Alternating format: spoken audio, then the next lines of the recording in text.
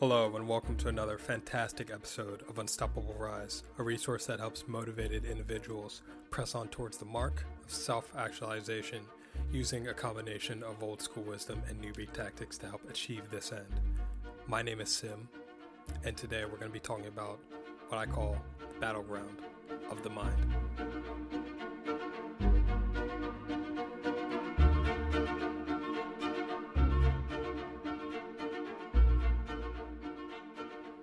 You do not tear yourself from place to place and unsettle yourself with one move after another. Restlessness of that sort is symptomatic of a sick mind. Nothing, to my way of thinking, is a better proof of a well-ordered mind than a man's ability to stop just where he is and pass some time in his own company.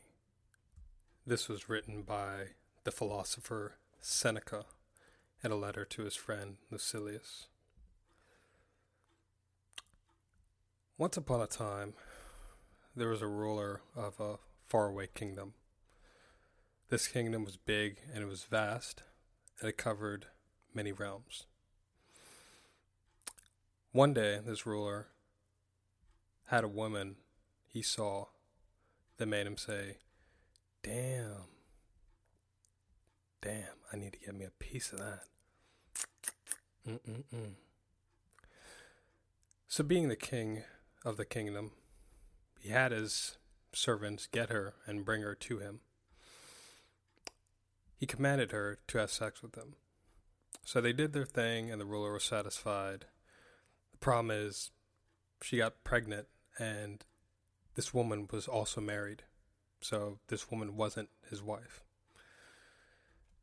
So this ruler, being the king and the head honcho, he commanded her husband, this woman's husband, to go and sleep with his wife because that's his wife. He says, he's your wife, she's your wife, go and sleep with her. This would make it seem like the woman was impregnated by her husband. So when the child was born, it would look like it was theirs because naturally, if a child is born, it's got to be the woman and the husband's child, right? The other problem was the kingdom was fighting a war and the husband was all fighting and he refused to abandon his post. So he wasn't coming back home just to get laid. And he said, I'm going to fight for the kingdom. This is my kingdom. I put my life on the line and I'm going to fight for it. I'm going to fight for the good of the kingdom. I'm going to be a good subject and I'm going to fight for my kingdom and our freedom. Okay, plan B, since that didn't work. This ruler, this king, stationed the husband on the front lines, and he gave the order for the army to retreat when the enemy advanced, except that the husband wasn't in on this order, so when the army retreated and the other army advanced, this guy was mauled by the enemy, and of course he was killed. The ruler then married the wife, so the son wouldn't be an illegitimate child. But you would think he would get away with it, but a prophet came to him and told him that for his actions of adultery and being tempted and pretty much killing another man because he wanted to sleep with this woman, the child wouldn't make it. So the child would die shortly after the birth. So this ruler fasted, he prayed, he did everything in the book. But the child still died. And this ruler was very sad, and he was obviously very distraught. This story, if you're familiar with it, is the story of King David, and the woman in question is obviously Bathsheba. So if you know about that story, King David and Bathsheba, you know that they are the eventual parents to King Solomon, who was known as being one of the wisest kings. And the kingdom in question was the nation of Israel. So, quote unquote, God's chosen people, right? But obviously, the rulers, despite being favored by God, they were not blessed with, they were not immune to the fixations of the ego and the mind. Gentlemen, I want to speak very briefly, somewhat briefly, on something that I think every person should understand and even come to terms with. I've talked about this before, but I'll open up a bit more. And again, like I said, that subject is the mind. More importantly, this is about how easy it is to fall into degrees of mental delusion and mental warping, doing things out of faulty perception, mainly fighting a war against your own mind. Simply put, you being the biggest obstacle in your own life. This may come to a shock to some of you guys, and when you examine it at a deeper level, you find that it's true. You see, a mind, a consciousness that's not properly trained cannot be solely trusted to achieve beneficial results. What do I mean by this? Well, if you remember on the episode on productivity, I touched on this concept called mental arousal. Basically, sense impressions that influence perception. These sense impressions come at all times, and they come in all forms. You ever hear the expression seeing red? That's when you get angry and your thoughts turn towards one of violence and harm against whoever or whatever or whoever or whatever made you mad. When you get scared, you start seeing the world through a very myopic lens, and then you start to see the world as a dark place. You see it as a deadly place. You see it as a very cold and unforgiving place, and you easily get very paranoid. When you get told that your industry is downsizing, you start to pull up Indeed.com, or you start to search for other jobs. You're like, oh shit, my job, it's going to get taken away. And again, that's another version of fear. So you start looking around for different jobs. When you get hungry, things that aren't ordinarily appetizing seem like they're the best thing since sliced bread. They seem like they're the most delicious, most appetizing thing. That piece of broccoli or that piece of Brussels sprouts that you wouldn't eat after you've been fasting for God knows how long, those become seemingly the most important things in the world. And obviously, when you see that bag of chips after a heavy workout, or if you're on a diet, it looks like a pot of gold to you. So all these sensory impressions are things that tilt the mind in a certain way to take a certain action. Now, there's nothing wrong inherently with these things, because these sensory impressions, you can call them emotions even. These things keep you alive. If you never felt angry, you would never stand up for yourself. And if you never felt hungry, you would quickly die.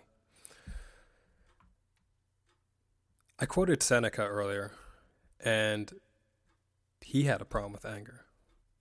He even wrote a work called De Ira, which means on anger. And that was something I could relate to. Obviously, given my past of flipping out at moments where I shouldn't have flipped out because I was angry and seeing the world in a certain way because I was angry, and I was fixated on vengeance. So going back to Seneca, why did he write this? He wrote it because he realized how dangerous the effect that anger is and what it has on a person's perception of reality. If you extrapolate this further, you start to see how emotions, sense perceptions, how they can warp your judgment of reality. In that story of David didn't have to commit adultery. He didn't have to kill another person's husband. But because he was sexually aroused, and because he said, I have to have her. I'll do anything to have her.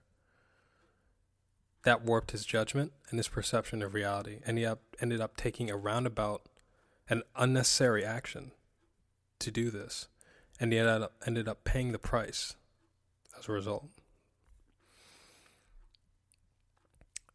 Throughout thousands of years of human civilization, many different cultures have come up with ways to try and orient the mind to perceive reality with as little warped perception as possible. And all of these cultures have realized the danger that warped perception has on objectives. If you're familiar with military history and you know about this thing called the fog of war, generals describe the fog of war as something that happens during war. And if you read different military biographies, or if you read different things on war, they'll talk about the confusion that happens during the battle. They'll talk about the mental arousal. They'll talk about the fear, the anxiety, the panic, the anger, the bloodlust, the mix of emotions, that cocktail, the Molotov cocktail of emotions that happens during war when you're engaged in close quarter combat and you're thinking just about survival, and you're seeing the other person's face close up. You're seeing him grit. You're seeing him sweat. You're hearing him grunt. You're trying to fight for your life. You're trying to take his life. And reality just blurs into the background, and all you're focused in is on that moment of survival. Your sense perception becomes altered during times of war because you're just focused on getting from point A to point B as fast as possible. But you don't know that the confusion of war, the fog of war, clouds your perception, and it makes it very dangerous to operate in. That's why during war there will be some times of friendly fire, because it's easy to just pull the trigger and then you kill somebody who was coming up over the hill, who was running towards you, but you didn't know that was friendly. That friendly person was running away from enemies because they were on a scouting mission, and you just saw someone running up over the hill, and then you're like, oh shit, it's an enemy, I better kill him. So you kill him, and that was a friendly. So the fog of war, the perception of reality was warped during that time. And military commanders have talked about that. The Indians, the meditation teachers, have talked about Maya, the illusion of reality, the illusion that reality is the only construct. And that also clouds your perception. The Maya, getting lost in this Maya, getting lost in this sense perception, getting lost in the pain of life, getting lost in the arousal of life, getting lost in the feelings. You're being too emotional. You're letting your emotions dictate the pace of your life instead of actually having a clear cut, straight line approach. You let the emotions get in your way. All of these traditions, these two are just a few, all of them, they have come to the realization that there's no one to blame but you, but yourself. You take responsibility. Everything you do is pretty much at your feet. For example, let's say you were driving. You're driving out of your neighborhood, or you're driving out of a friend's neighborhood, and you're turning out the street to make a left. You're looking to the left to see if any cars are coming. You have a clear view to the right, and you don't see any cars coming, so you're looking to the left. A bush blocks your view to the left, so you don't see all of the street. You see about 60% of it. The other 40% is something you have to make a judgment on. The street looks clear from where you're sitting. So naturally, you move across the street, and a car comes flying down the street. You try and speed up, but obviously the car didn't see you either. It hits you, and you get into an accident. Whose fault is it? Well, the insurance company would say that you're at fault, even though you didn't see the car coming. Why is it your fault? It's because you decide to step on the accelerator. You decide to move across the street because, according to your senses, the coast was clear. You saw a small part of the picture, but you didn't see the whole picture. That's a smaller metaphor for the mind when you don't grasp situations fully and you don't see what they are and what could happen. I plan on talking about this in a later episode in the season, in an episode on social psychology, and another one on thinking errors. But I think getting a good grasp on where you are in life is how you use self-responsibility to your advantage and clear this fog of the mind and clear this delusion of reality. What happens when you don't have an accurate sense of reality? And you have to do this. This is essential. This is how you use things like negative motivation that I've already talked about, how you become self-disciplined, and how you create good habits. This is how you use your mind to your advantage in life. To close off, let me end with 2 stories about this. I knew someone who smoked cigarettes, and he started smoking because it was cool, it was fun, it was enjoyable at that time. And he knew that smoking cigarettes is bad. He knew that it wouldn't lead him anywhere. But he said, no problem, man. I can quit anytime I want to. It's no big deal. I can just put it down anytime I want to. I'm good for it. But he never, ever quit. I knew another person who moved out to Hollywood and said, oh, I'll be successful. I can't help but be successful. It's inevitable for me. Yet he found himself back home living with his parents. And you can multiply this on a grand scale. If you think about it, and if you look around, you'll see that there's millions of people who continue to smoke cigarettes, and they've tried to quit. And there's millions of people who've gone to California mining for gold, only to end up back home. These people are living in a delusional fantasy land. The first person believed he was somehow immune to the inherently addictive nature of cigarettes because he had an uncommon degree of willpower, and the second person believed he was destined to quote-unquote make it because he was of a different breed. They believed, oh, it won't happen to me, man, I'm too good. Of course it happens to them. Of course it doesn't happen all at once, it's always slowly, and by the time they want to change course, it's too late. And that's what happens when mental illusion, that mental warping seeps in. You don't see reality for what it really is. You don't see your life situation for what it really is. When you see your life for what it really is, that means you can operate within the laws of nature and have them work for you rather than against you. Going back to the example of cigarettes, if the person I knew said, you know what, man, the cigarette thing has a deeper grip on me than I realized. I need some help. Then he would have gotten support and help a long time ago. If this other person I knew got to Hollywood and worked hard, took acting classes, intelligently networked, and not partied constantly, they'd probably be in some type of C-list films by now. Or hell, they might even be a leading actor. So I want you to ask yourself, are you really that talented that you have an uncommon degree of willpower and natural talent? Can you get by on your raw skills alone? Or do you need help to refine those skills? Should you really do something when you're in a heightened emotional state? Should you wait to cool down a bit before you do something else? Something probably incredibly stupid? Is your industry really contracting? If so, are you the first one to get laid off? Or are you just watching too much news? Or are you just listening to too much hype? Or are you listening to too much hysteria? Are you actually spending your time wisely? Or are you just saying you're spending it wisely when you're just scrolling social media, looking at funny memes, unnecessary news, and other things you shouldn't be looking at? Are you really actually looking at self-development topics and self-development articles and resources? Or are you just mentally masturbating, thinking that the next book, the next article, the next course is going to fix me, instead of looking at the deeper issues and doing the shadow work on the other side to yourself?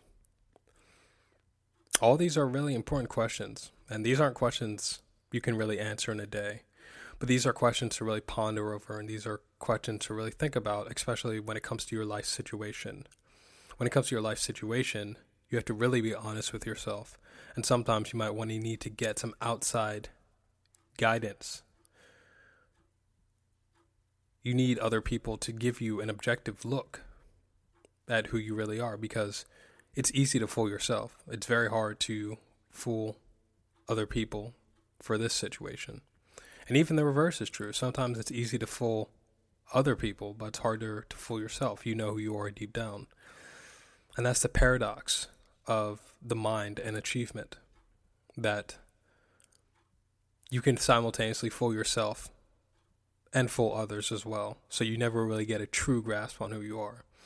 This is what happens when you get surrounded by yes men and people who just gas you up all the time, instead of people actually give it to you raw and straight, because they create more of this mental delusion, right? And you need an objective, clear mind to answer these questions in your life. There are no real action steps for this one. This is just more of something to ponder over and something to think about. And I think the path to resolution for all of these is different for each one of us because of our own specific life situation and life circumstances. But this is definitely going to be setting up the next couple of episodes that come through, and keep this in the back of your mind as you listen to those, because that will definitely provide some context to what I'm going to be talking about. All right, that's it for this one, and until next time, take care. Hey guys, thanks for tuning in and listening in. I truly appreciate your support and your attention. It means a lot. If you like this content, go ahead and like the content. Go ahead and share the content with at least 2 other people you think would benefit. Doesn't hurt to spread the good stuff around, right? And if you're listening in on iTunes, go ahead and rate the show with a honest rating. This will definitely help the show grow, and I truly appreciate your feedback. So until next time, stay good, take care of yourself, take care of other people, and peace.